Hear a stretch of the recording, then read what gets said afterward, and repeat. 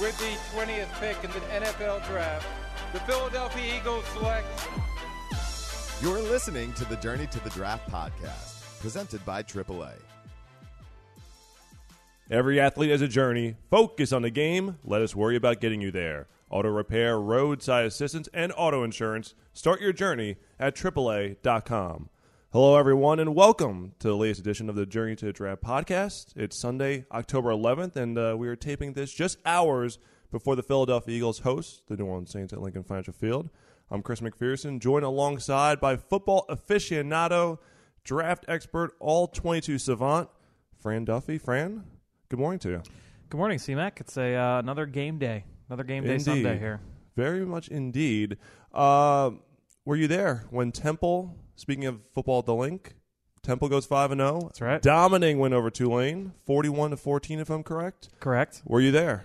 I was not. Unfortunately, my baby sister, Lauren, moved into her first house. So I was there to help her and her husband move. I was not there when they moved into their apartment last year. I was down at the trip in Arizona, so felt the need to make sure I was there for this one. Fran, 1974. I know. 1974 is the last time the Temple Owls started 5-0. Yeah.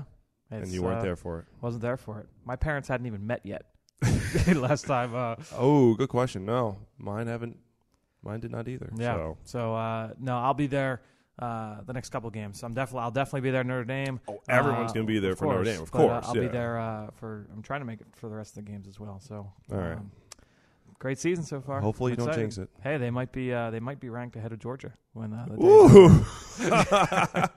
our room and the production room for all of our Eagle Network programming, there's just a little lobby that separates the two, so we don't know if Mark LeBlanc can hear us at this point. But nonetheless, let's get right into the action. Obviously, everyone's looking forward to this Eagles game today, but we're going to delve into some of the stuff that happened over the weekend in the college football landscape, and we're going to kick things off with Draft Buzz.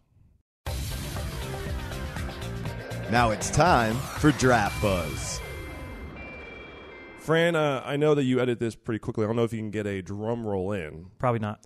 But we already have NFL draft projections, or at least a look at different needs for teams who have started this season either 1-3 or 0-4, and this comes courtesy of our good friend Lance Zierlein from NFL.com. And the Eagles are 1-3, just like the New Orleans Saints. So one of these two teams today will emerge with some hope, some good feelings about the rest of the season, and the other, it's going to be a long trip, whether it's back to Philadelphia for the Eagles or another long back to week. New Orleans. Another long week. Indeed. So, unfortunately, even though the Eagles are 1-3, they're only at number 8. So even the bad start for the team, they still have the 8th draft pick. I mean, that's still not like, all right, you're going to get a bona fide playmaker there, like in the top 5 picks or something like that. Number 8. So hopefully Eagles will get this turned around. But here are his top 3 needs. He might as well just said offensive line, offensive line, offensive line. Sure, right. He went guard, offensive tackle, and pass rusher. And I would agree with the sentiment to this point in the season. Certainly the offensive line has been the scapegoat for the team's struggles overall. And pass rusher is one of those positions where you have Connor Barwin, you have Brandon Graham. Who's that third guy? I mean, they had to transition Vinny Curry. Marcus Smith's not been able to get on the field. Right, exactly. That's more of like a down the line type situation for the Eagles, which in this exercise it's always good to do. You want to kind of look down the line when you're trying to build a football team. But going with those positions, Lance Zierlein offered some potential fits, and Fran, I kind of just want to go through the list and get your take on some of these guys. Starting with guard, he went with Landon Turner, Tar Heel from North Carolina. Yeah, a guy that I know a lot of people are pretty high on. I have yet to watch him. One of the few seniors that are a big name that I have yet to watch yet. But he's got decent size. For a guy that's going to play guard, I think he's got okay size, 6'4", 323 pounds. So he's got some girth to him. His uncle played in the NFL. He played at 315 a couple of years ago, so he's continually put on weight. Like I said, I know that he's pretty highly regarded. So I'm excited to get into him and get excited to watch him a little bit. All right, let's go to the Pac-12. Joshua Garnett is the other guard whom Zierlein has penciled in or has as a potential fit for the Eagles. Right, and a guy that I know that my good friend Ross Tucker was pretty high on when he first watched him, and a guy that's pretty interesting. He's got some size to him.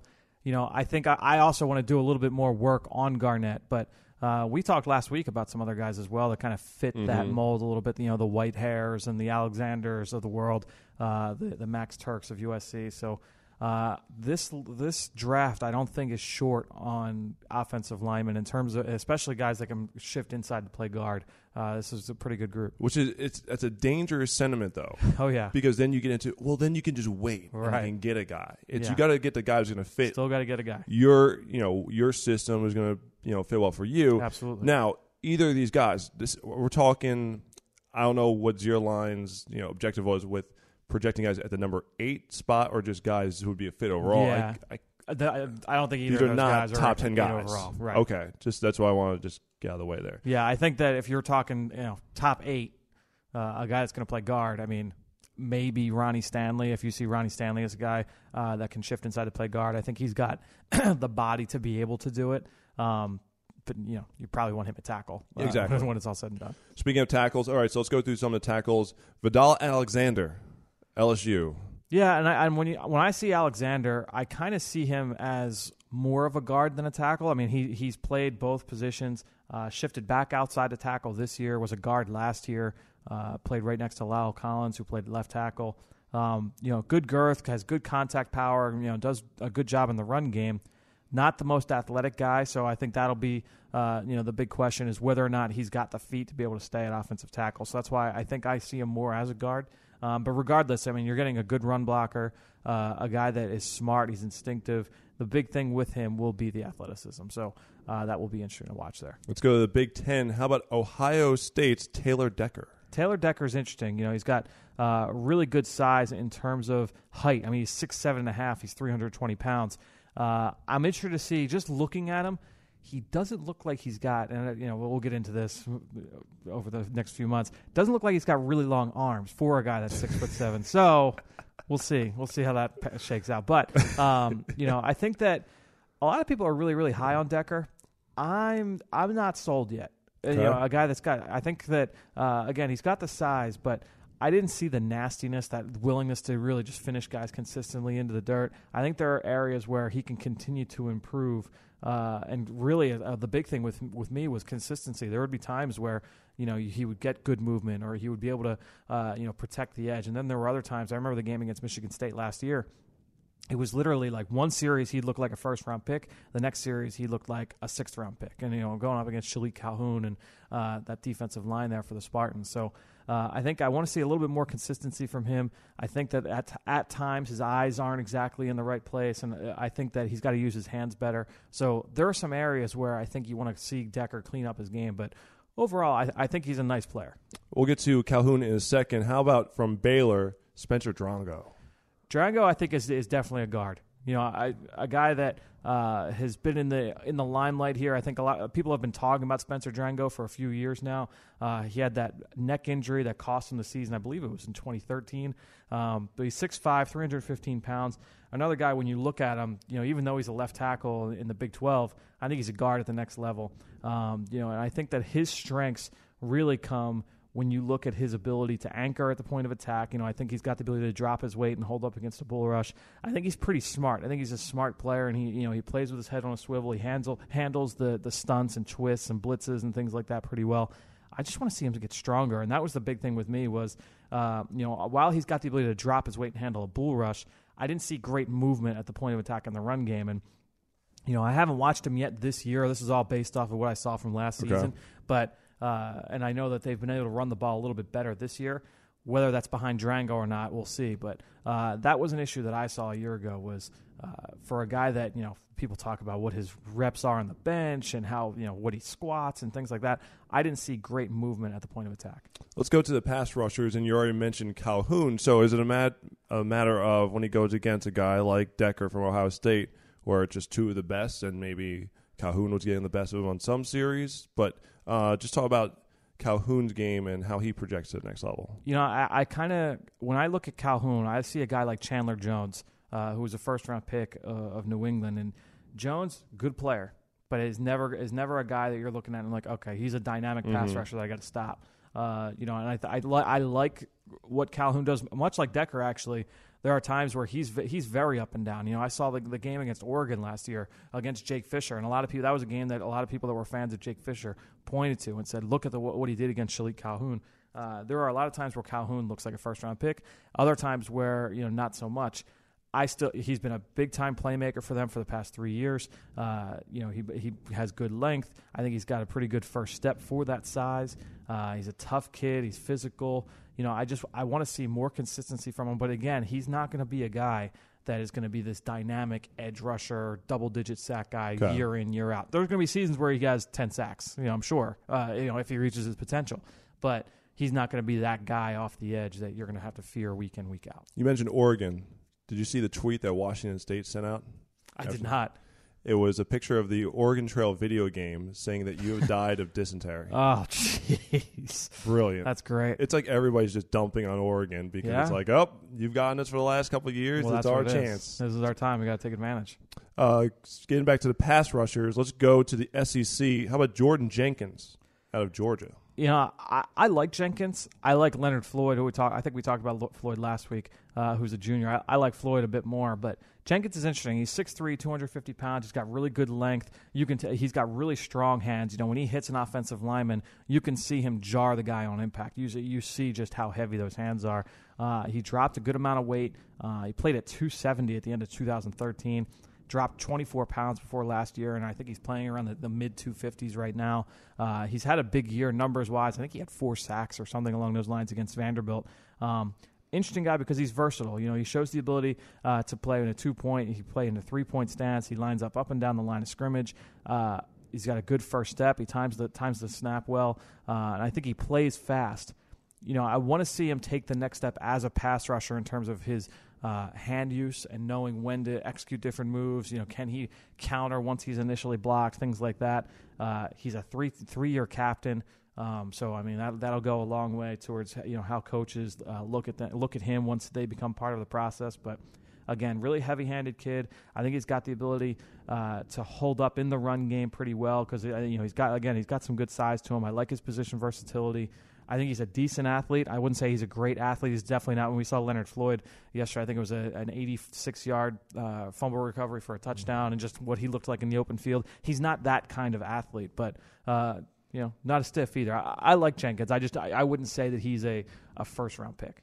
The last guy on this list from Lance Zierlein of NFL.com, it's Baylor's Sean Oakman, who's someone who I can imagine being a polarizing prospect coming into this upcoming draft. He was someone who could have come out last year, chose to come back to Baylor, and it seems like he's a type of guy who physically is going to have all the tools in the world and is going to make scouts drool. He's going to rip up the combine. But is going to be, from a production standpoint, the guy that's like, is he ever going to be able to put all the tools together? Right, and we mentioned it earlier with Decker and with Calhoun, where one snap he looks like, oh my gosh, he's a top 5 pick. This kid, I remember last year, I believe it was against in the bowl game against Michigan State, and he went up against Jack Conklin, who's one of the best offensive linemen, especially from the junior class in the country.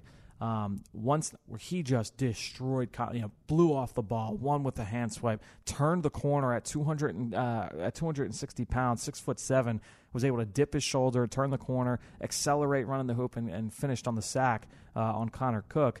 And then next you see him get blocked by a tight end. It's kind of frustrating when you look at him, but he's got outstanding size. He's got outstanding length. He's actually from the Philadelphia area. He's from Lansdowne, PA. I have a funny story about when he was being recruited out of high school, but ended up going to Penn State, transferred out. He had some issues there, ended up transferring, ended up at Baylor. But, I mean, just a physical freak. The question is his consistency and what kind of player will he end up being. A guy that when I watch him, he kind of reminds me a little bit of a Michael Johnson of the Cincinnati Bengals. Okay. I thought they had some similar strengths and weaknesses coming out. Johnson coming out of Georgia Tech, I think, was looked at in the same vein where, he still was unrefined as a pass rusher, but shows those quality traits that could lead him to being an impact NFL player at times. But then you look at Johnson, and Johnson's been pretty inconsistent too. I mean, he had a couple good years in Cincinnati, signed that huge free agent deal with the Tampa Bay Bucks, and was cut after 1 year, and now he's back with the Bengals. So, who knows what will happen with Oakman. But that's going to be the question. Is you have this guy who's an Adonis in the weight room, and you look at him and he takes his shirt off and everyone swoons. But what is he going to be on the football field? So the pride of Penwood High School. Yes. You mentioned Lansdowne, PA, just outside of Philadelphia. Stone's throw from where I live in Drexel Hill, in fact. What's the story between Temple trying to recruit him? I'm assuming it's a Temple recruiting story. So we were recruiting him pretty hard. We thought we would have a shot at him. And Penn State had offered, and this was before, obviously, this past year when we did beat Penn State. But we were in on him pretty hard, and it was during the off season, it was during recruiting season. Myself and a couple of the other assistant coaches, a couple of the other grad assistants got called in. We had to put together what was called a closing packet. And that was like our final pitch to a guy. We called, and I was in charge of putting those together. All the different, it's basically a packet of, hey, Sean, this is why you should come to Temple. This is what we can offer you from a football, academics, all the different things, all the different kind of support. And was it tailored specifically to each guy? Okay. Yeah. We would do Photoshop jobs and things like that to just kind of, it was all kind of, it was great stuff. But it takes a while to put it all together. So it was a full day's work. We finished the day's work. It was probably around 6:30, 7 at night. Go online. First news I see from Philly.com. Sean Oakman from from wherever commits to Penn State. Yeah. So it was like, thanks, Sean. But, could you have just done it 12 hours earlier, save me a day of work, But yeah, no, I mean the kid's a phenomenal athlete, so we'll see what happens with him. So I guess looking back at these guys that Zierlein put together, do they all fit the Eagles? It's not just Zierlein's a smart guy, great football mind, knows the Eagles pretty well. Do these guys fit what the Eagles do? I think that, and it's tough to say because we talked about it last week, and we talked about it a lot in the spring with the offensive line prospects. Yes. What do they really want? What do they really want? And I think that right now, really, the one thing they want is consistency. So you'll take that any way you can get it. But perfect world, pie in the sky kind of deal. Of course, you want a guy who's big and can get moving at the point of attack, and is able to get out in the move and do some things in the space. Of course. But that will be interesting to see with these guys. And again, like I said, it's a good group overall. There's a wide variety of skill sets, so they'll have some options there. Let's look at your matchup from your Saturday scouting column. And first and foremost, it seems like the media is already trying to find that quarterback to latch onto for the draft process, because that's what's going to sell the draft. Yep. Of course. Whether it was Johnny Manziel a couple years ago, last year it was gift wrapped with Winston against Mariota. 2013, you didn't really have that guy. That was the Lane Johnson draft. That was the Luke Jokel and Eric Fisher going at the top of the board, Deion Jordan. It wasn't a sexy draft, so to speak, and production-wise, it actually hasn't been all that great. So it seems like that right now the experts are trying to latch on who could be that quarterback. We talked a lot about Trevone Boykin from TCU last week. Jared Goff seems to be the flavor of the week, so to speak, and he goes against Utah, number 5 in the nation, Eric Rowe's former team, undefeated, and Goff had what he called the worst performance, probably the worst performance of his career. 5 interceptions in a loss to the Utes. Yeah, and I'll be excited to go back and really, really study that game. But I wrote for that piece that it was going to be the toughest defense that he'd faced all year. 4 of those 5 picks, if I'm not mistaken, were tipped. Were tip balls. A couple of them went off receivers' hands. One was tipped at the line of scrimmage. So, the one for sure was what I would say would probably be on Goff, where he was trying to be aggressive, which is fine. And I'm okay with those kind of interceptions too. He was trying to be aggressive there, and the defender just stepped in front. But I like Goff. I'm not ready to anoint him as a true surefire number 1 overall pick yet. Of course. But I think he's got some interesting tools. I think he's really developed as his career has gone on. From what I saw in limited exposure as a true freshman. I watched, I believe, 4 or 5 games from last year, and I've watched a couple games from this year. And he has gotten incrementally better each year, especially in some key areas, in pocket movement and ball placement and things like that. I think that he's got a solid arm. A lot of people really think he's got a cannon. I wouldn't put him up on the same scale as a Hackenberg or a Cardale Jones or anybody like that. I think he's got a stronger arm than for sure than Cody Kessler, who was across the way there at USC. And certainly I would say he's probably got a stronger arm than Connor Cook from Michigan State. But that'll be it'll be interesting to see with Goff. I think, to me, he should stay in school. I would be surprised to see him come out. But look, he's getting a ton of buzz right now, and since there's not that guy in the senior class, it could be the right time for him to go. It could be. A lot of people will tell him it could be the right time to go. It's interesting that Daniel Jeremiah, NFL Network, does his weekly feature where he polls 5 personnel executives, and all 5. The question of the week was, what pro comparison would you make for Jared Goff? And all of them went with Matt Ryan. Yeah, and then he said that 2 others responded, and those 2 others said also Matt Ryan. Matt so Ryan. Really 7 for 7. To have a unanimous which is selection interesting. there. And it's interesting, too, because Matt Ryan was a straight, pro-style offense, under center, fullback, heavy personnel. So this is, Goff's mostly in shotgun. A lot of short stuff, and there's, from what I saw last year, it's a screen-heavy team. I know they've opened it up a little bit this year in terms of the vertical pass game, and he shows really good touch on those downfield throws. But slightly different offense, but it's interesting. The comparisons, especially the quarterback position, player comparisons are tough. Yeah. Star of the game, Devontae Booker, the running back for Utah. We talked about him last week a little bit. Had 222 yards, 2 touchdowns. I found this note from Josh Norris to be very interesting, that he'll be 24 before the start of training camp next year. What are your thoughts on age in the terms of the evaluation process? Does it vary by position, or is it just flat out it is what it is? I think it is what it is. And really with running backs, to me, it's not necessarily age as much as it is touches. Okay. How many times has he been hit? And that's especially true with the running back position. So. I calculate those touches at the end of the season. Once his career is done, I'll take a look. If I'm not mistaken, I want to say that for running backs, actually I have the numbers right in front of me. If it's over 800, that's a lot.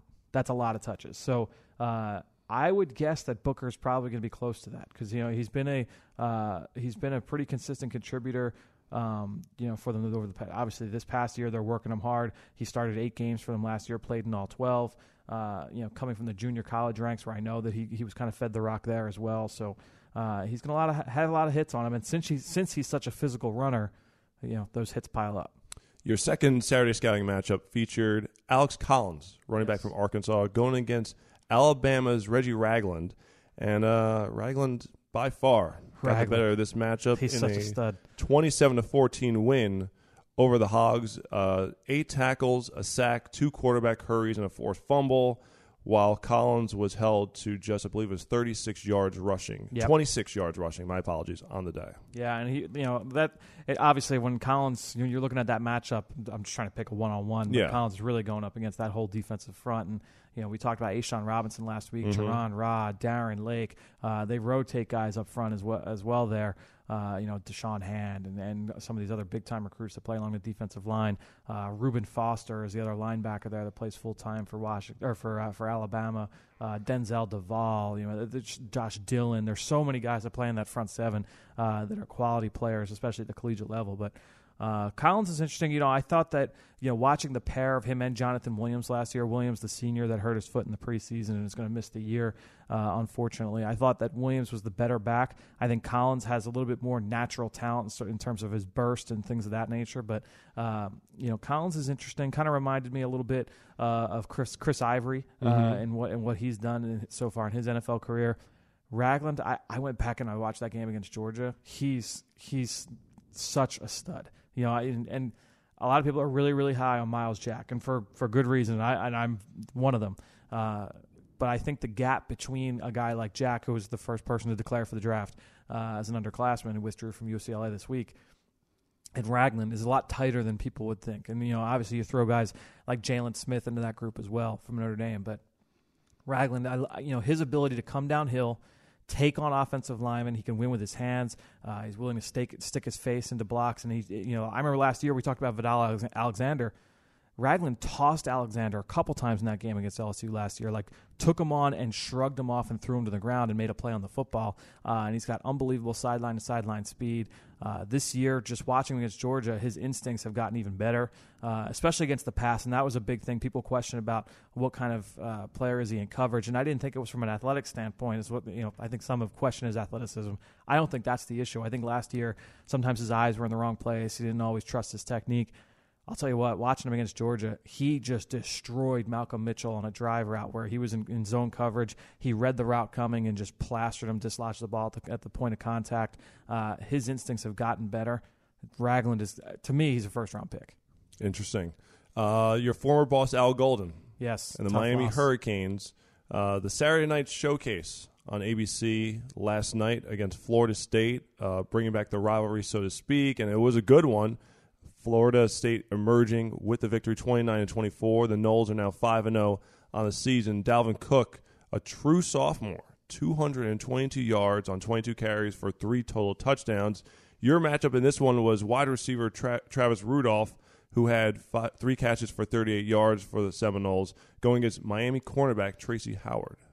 Yeah, and Howard, they didn't match up, every single snap because Howard plays to the field. He plays to the wide side of the field for Miami. But, Howard, I think he's a little bit underrated on the national scale right now, mainly because, the guy was a 5-star recruit, but hasn't really developed into, I think when he signed there, people thought he would be, there were different body types, but people thought he would be Jalen Ramsey. He was one of the top corners in the country, and certainly in the state of Florida, and he just hasn't panned out. But, he's a little bit undersized. He's 5'10". I want to say he's in the 190 range, 195 pounds. Actually less than that. He's listed 183. So definitely on the undersized side, but he's got great quickness. I think he's got good instincts in terms of his man coverage and ability to read route breaks. And, I think he can hold up pretty well in man coverage. I think he's got pretty good ball skills. Some people have questioned his deep speed, and that will be tested here at the Combine next February. But I like Howard. I don't think he's a first-round pick. He may not even be a second-round pick. But I don't think he's going to last long on draft day because I think he's got good quickness. So Howard's an interesting guy. What did you think of the kicker, Roberto Aguayo, going over to the Miami side and just going for his warm-up, and the Miami players were like, no, we're not having any of this, buddy. Yeah, and then I think that they were getting a lot of flack for that on Twitter. There were a lot of kind of videos that went around kind of viral yesterday. There were some explosive press conferences. I know Randy Edsel had one. Dabo Swinney had one as well. There was some interesting moments in college football yesterday, to be sure. Let's go to your next Saturday scouting matchup. Another Florida team, the Gators, remained undefeated, steamrolling the Missouri Tigers 21-3. Your matchup featured linebacker Antonio Morrison, who had 6 tackles on the day, going against Missouri offensive lineman Evan Boehm, who was part of an offense that had just 257 total yards and struggled on third downs, going 1 of 14.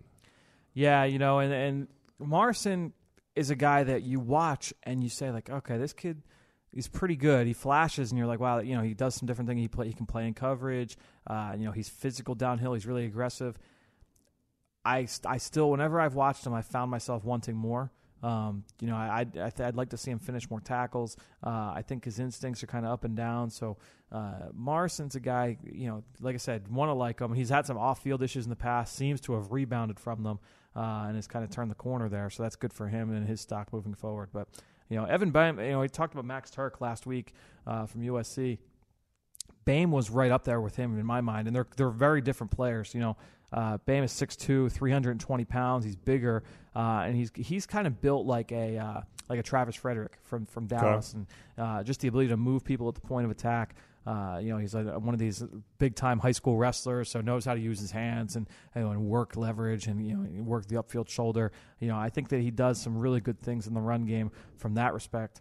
Obviously, it didn't go well for them yesterday against a defensive front for Florida that has just been playing lights out so far this year, and that's a large part as to why they're undefeated. Is that how did they turn that program around? What has Jim McElwain done, and is it just a matter of he has gotten the most out of Will Muschamp's talent? And that's the thing. Right now, he didn't leave the cupboard bare. You look at what Charlie Strong took over in Texas, and that was a bare cupboard. They haven't had guys drafted, at a record rate down there in Austin. And then you look at Florida and what Muschamp has been able to do in terms of that front seven, that defense in general, because it's not just the front seven. That secondary is loaded with talent as well. I think it was just a matter of getting the offense back, getting them on track, because the talent had always been there defensively, and they had lost a lot of close games last year, a lot of games that they should have won. So instead of going, I believe they went 8-4. You win a couple of those, now you're 10-2. And it's just like that. You flip the script there, but. We talked about it in the spring when they hired McElwain. That was absolutely right hire, and the assistant coaches that he was able to bring in, whether it was Nussmeier on the offensive side or Jeff Collins, he hired him away from Mississippi State on the defensive side. He put together a great staff, and that's really the most important thing for a head coach to do at the college level. And they're reaping the benefits of that now. Our last Saturday scouting matchup, Fran's last Saturday scouting matchup, Tennessee, one of the more interesting teams to watch on a week in and week out basis. Yeah. There's always drama. There's always some kind of ridiculous storyline that's going to come out of the matchup. Rallying down from 21 to beat Georgia, 38-31. Yeah. A couple of very intriguing takeaways from this game. First, let's get to your matchup. Derek Barnett, the edge rusher for the Vols, going against the Georgia offensive tackle duo of John Theus and Colton Houston. Yeah, and Barnett really burst on the scene as a true freshman last year. Won with his motor. He's got good strength, good power for his size. Has the ability to push tackles and close in on the pocket. And he had a sack yesterday, at least one. I may have missed another. I watched a good chunk of that game. I didn't see the entirety of it, but Barnett's an intriguing guy, and he was going up against a pair of senior offensive tackles. I mentioned in the piece that Theus is probably, he's definitely more highly regarded than Houston. Houston, people may remember, was kind of the subject of a big story from the NCAA a couple years ago. He was suspended for banned substance, for something he had, in terms of weight training, and then they found that it wasn't illegal. It was something. The fault was elsewhere, but they still had to suspend him. Like it was something ridiculous. Yeah. So they wouldn't give him his eligibility back. It was some kind of weird story like that. But Houston, I see as more of a guard. I think Theus will stick a tackle. I don't see either as a top flight pass protector, but they do some good things in the run game. So I was interested to see that matchup. And then Nick Chubb, yes, star running back. It's a shame. Goes down for the foreseeable future. Yeah. I don't think there's been anything definite announced at this point other than it's a left knee injury. Mark Richt said in his press conference that he was confident. I want to say it was, and this isn't verbatim, but doesn't think he'll need surgery. Yeah, he said he was confident. He was optimistic Yeah. he wouldn't need surgery. So I'll be interested to see what the injury is. If it's a hyperextension or I don't know, MCL or something. It was ugly looking. That's for sure. Let's stick with the only other matchup involving top 25 teams yesterday, outside of Utah and Cal, which we've already touched on. Northwestern just getting pasted by Michigan. Yeah. By a score of, the final score is 38-0. It was Michigan returned the opening kickoff for a touchdown, part of 21 first quarter points. Third straight shutout for Harbaugh's Wolverines. Any prospects of note while watching this matchup, Fran? Well, here's the thing: they've got some senior linebackers that I don't think were incredibly highly regarded. But you look at the James Rosses and the Desmond Morgans, guys that a lot of people viewed as maybe day 3 picks. I think they're getting good play out of that side of the ball. Mario Ojemudia from Michigan as well in that defensive front. He's a pass rusher.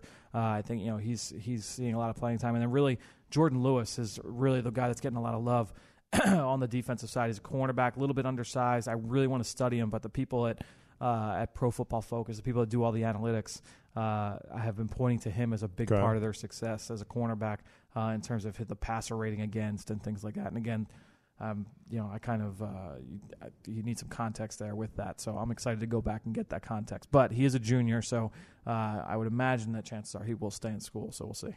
All right, that's going to do it for our draft buzz. Now it's time for Pick 6. Now it's time for Pick 6. All right, everyone, it's time for Pick 6. And the Eagles are getting set to take on the New Orleans Saints just a little bit later this afternoon. So in honor of one of the stars of the Philadelphia Eagles, not just on offense but on special teams as well, Darren Sproles, the Pick 6 for this week as selected by our own Alex Smith, who will be jumping in a chair, rotating as a co-host on a regular basis in the very near future, who are 6, not prototypical size prospects fans should start to get to know ahead of the draft process. And not just Sproles, but also Drew Brees on the other side. Very true, yes. Quarterback. And, yes. So we'll start with that position. That's Cody Kessler. We mentioned him a little bit earlier in the show. Cody Kessler from USC. Listed 6'1", 217 pounds, so definitely on the shorter side for the quarterback position. I think that Kessler does a lot of things really, really well. You watch him last year.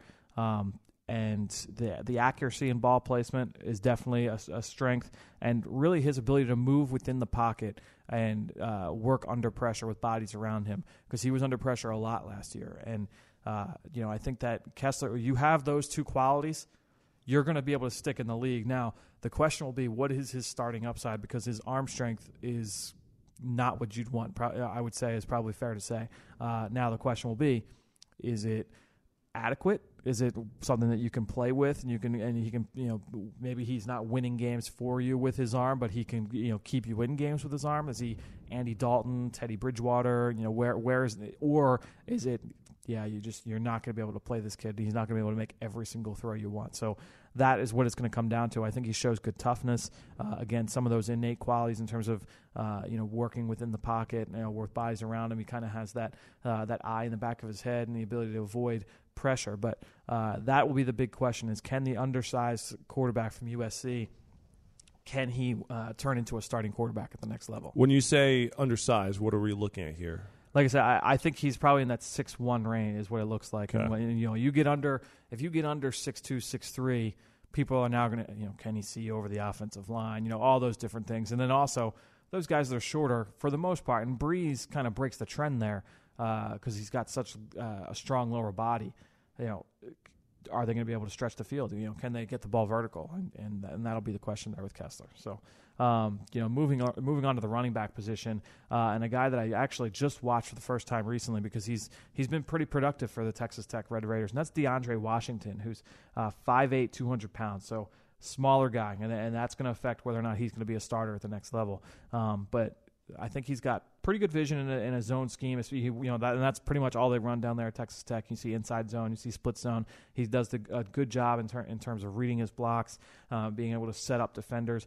His athleticism is very, very good. He's got great quickness. He's got a great burst. He's got springs for legs, and the ability to just jump cut and get himself out of trouble. When he's one-on-one with a defender, he's making guys miss consistently. I watched his game against TCU, and he made safeties and linebackers look bad pretty consistently throughout that game. Really competitive kid. He shows the ability to run between the tackles. He'll be asked to pass protect often, and he shows the willingness to do it, which is a good starting point. I think he's got some ways to go in terms of his technique, and obviously the size doesn't help. But again, a really competitive kid, earns every yard he gets. He's used out of the backfield as a receiver as well. So I like what I saw from Washington, and I think he's got the ability to be a change of pace guy at the next level. The question will be, how much can he handle at 5'8", 200 pounds? But a really interesting guy to watch. And go ahead. At least he's 200 pounds. True. That's good weight.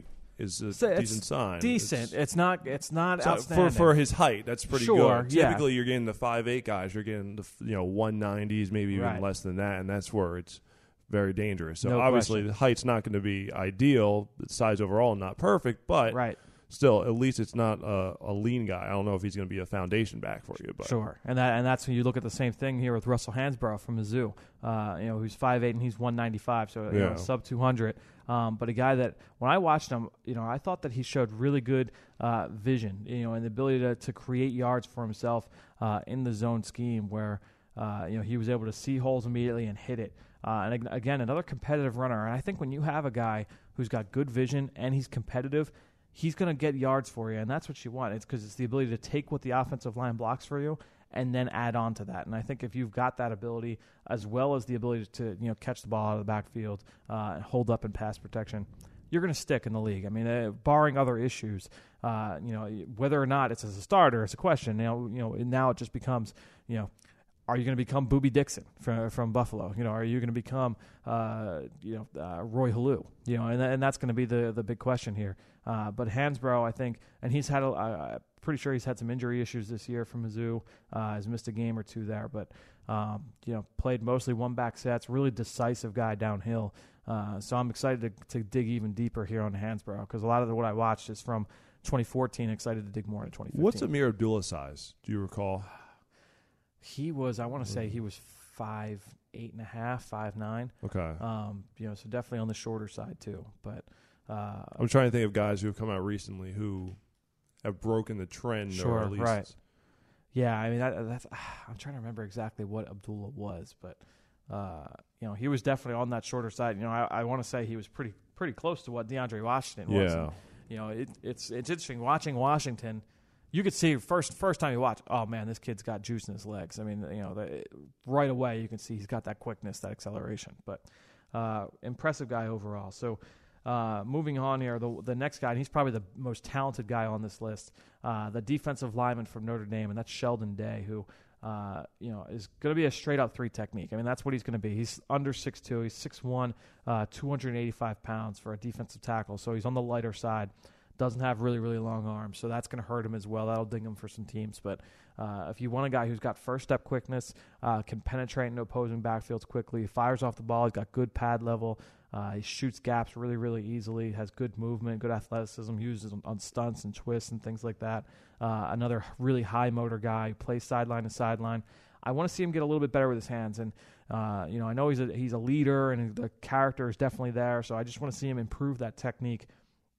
A lot of what I watched from him, again, is off that 2014 tape, so I'm excited to dig into him deeper here in 2015, see what improvements he's made at certain levels. But, again, a guy that can – he's not Aaron Donald, but you look at the skill set, that's what he wants to be, is that kind of a player where you're talking about a guy who can get into opposing backfields really quickly.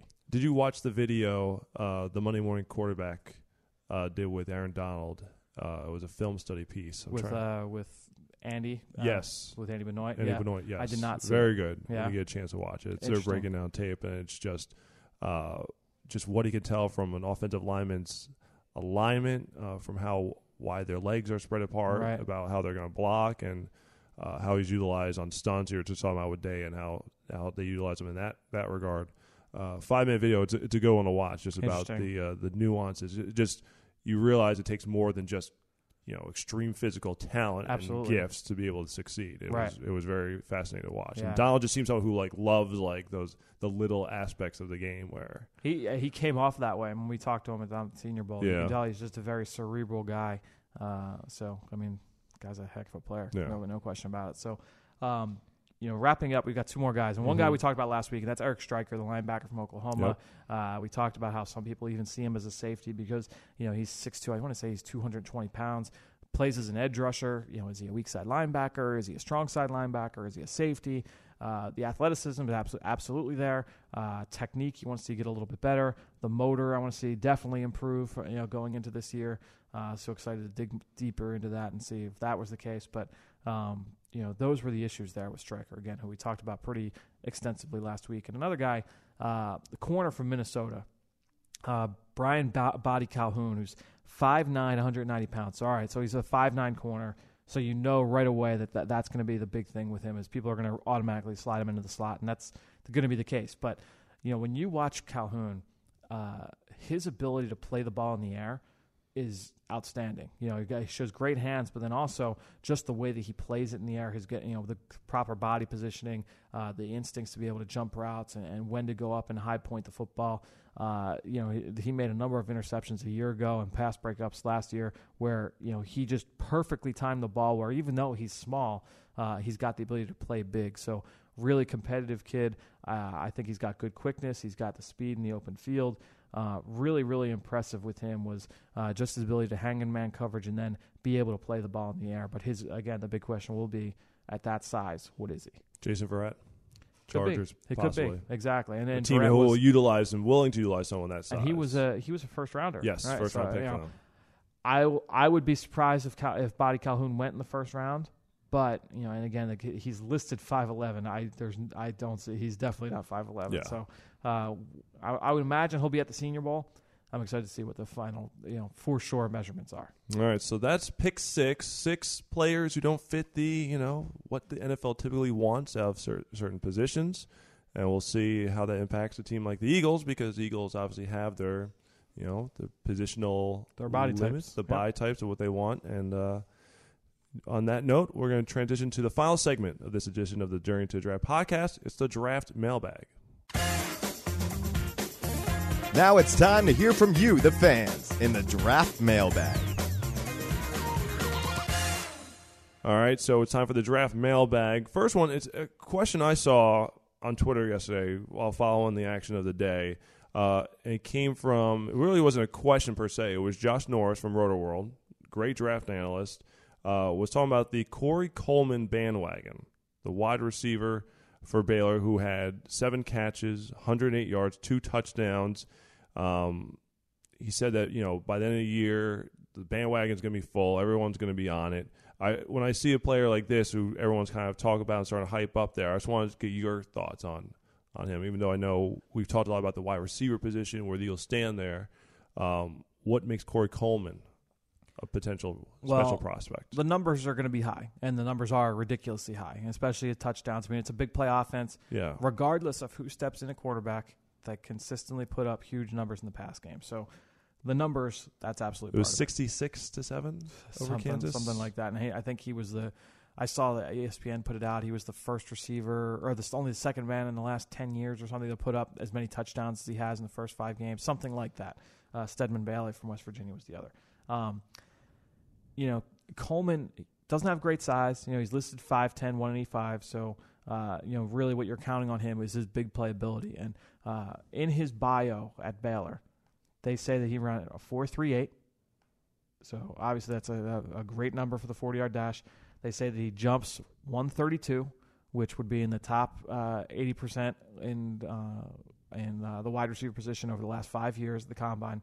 And they say that he jumps 45 in the vertical jump. So, which would also, again, put him right in that mold. He's in the top 90%, and then in the and what I'm saying is, over the receivers that have been drafted over the last 5 years, he would be in the 90th percentile in broad and vertical jump. So obviously the numbers are very, very good from an athletic standpoint. They're very, very good from a production standpoint.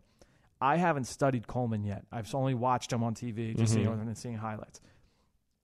I would just say, as a precursor, that much like when I watch, running backs from certain schemes and just quarterbacks from certain schemes, you have to take it with a grain of salt, because the coaches penalize them to an extent. and not penalized, but I just go in just being wary, and I don't want to jump in too heavy before I get into it.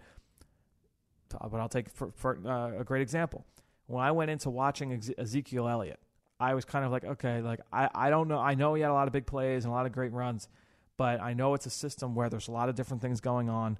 They might be overcompensating for him to a point where that's a lot of wide open running lanes, and he's outstanding. Ezekiel Elliott is one of the 2 best running backs in college football. I would put him right there with Fournette. With Coleman, I don't know if that's the case. I haven't been the biggest fan of a lot of Baylor receivers because I don't think a lot of them are great route runners. Now, this kid has got explosive ability. He doesn't have great size, but I'm excited to see, what does he look like as a route runner? What does he look like with his releases? Some of the other smaller things in terms, well, not really small, but just the nuance of the position. What is Coleman like there? So excited to dig deeper, but like I said, the production and the athletic numbers are eye-opening. It's 4 verticals. Just everyone goes, and they line them up, and they line everybody up, and they force you to say, it's okay, like it's one-on-one. It's one-on-one. So and they do. It's a great system. Yeah. It's a phenomenal system. But like I said, and that's the other thing. You look at Shock Linwood, the running back from that team, who's put up good numbers this year. Yeah. I went in and I was like, I don't really know how I'm going to – and I didn't like him at all. I watched Shock Linwood last year, and I didn't like him at all. So you just got to be careful with guys. I wasn't a big Terrence Williams guy, and he hasn't – I know he's put up fantasy numbers here and there, but I don't think – he hasn't been consistent. He's not a guy that has really developed as a route runner. So that's – and this is a time for him to shine with Dez Bryant being out, and he hasn't really stepped up. So. Exactly. So first question comes from Ethan Pappas on Twitter. Wants to know – and we talked a lot about the offensive lineman with the Lance Zierlein piece at the top of the show, but who is the most athletic offensive lineman who would fit the Eagles scheme? In terms of pure athleticism, we talked about him last week, was Max Turk. Another guy who's just a freak is Laramie Tunsil from Ole Miss, who hasn't played it down yet this year. It's been because of the suspension from the NCAA as they continue reviewing that case. Everything I heard on Friday and Saturday was that they are very close to making a decision. I know that this coaching staff is kind of annoyed that they haven't made the decision yet because obviously this kid is a big-time player on the offensive line. He is unreal.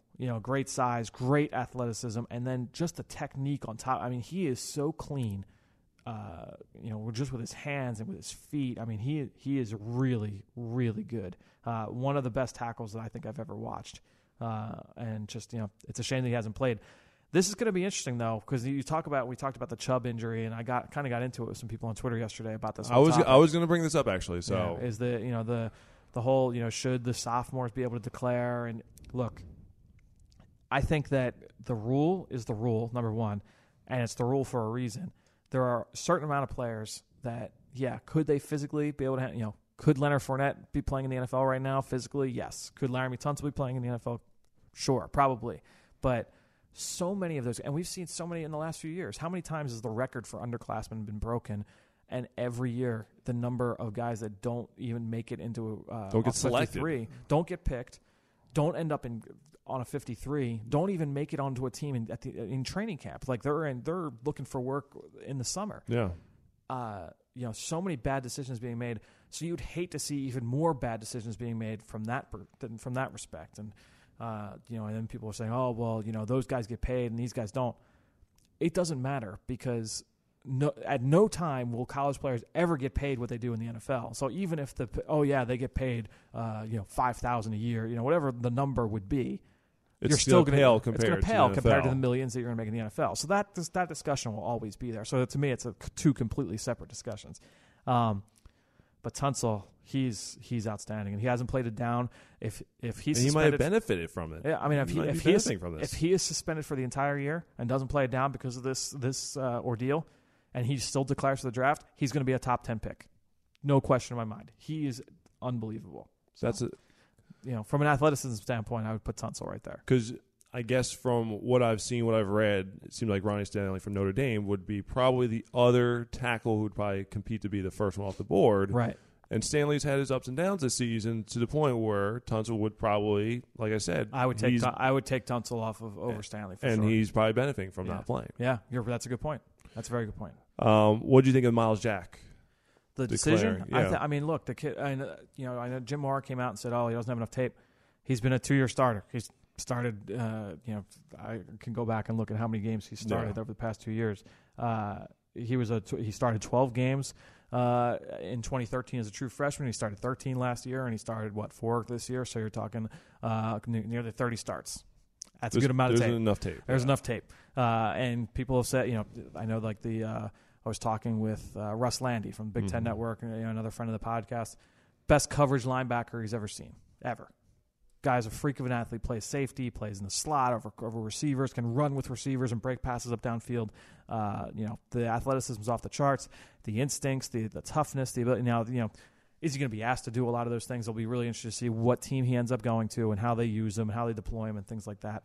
I said last week I would take him every single day over Shaq Thompson, who was I think he was like 26 something. He was a late first-round pick. I would take Miles Jack over him every single day. So Jack is going to be a first-round pick, and no question in my mind. Torn meniscus, tricky rehab in terms of, hey, if it doesn't go well, then that can lead to long-term issues. But in no way is that the kind of thing that, as long as it's rehabbed correctly, of course, he'll be fine moving forward. He's not going to lose any of that athleticism. He's looking at the combine, I believe, to be able to return to action. And the quote was, I heard Mike Silver from NFL Network say, he doesn't want to just go to the combine and work out. His plan is to blow up, which he will. In terms of if he's healthy, he would blow out the combine. His goal is to come off the injury and blow out the combine. So Jack is a ridiculous player. It would have been interesting if Cardale Jones had declared for the draft, right? After the amount of games he played. And you talk about lack of tape in situations. I've heard people bring up Antonio Cromartie and how many starts did he have? We talked last year. How much tape was there on Jalen Collins? I mean, just you can go on and on. Yeah. And there are lots of guys that have a lot less tape than Miles Jack that have been first-round picks.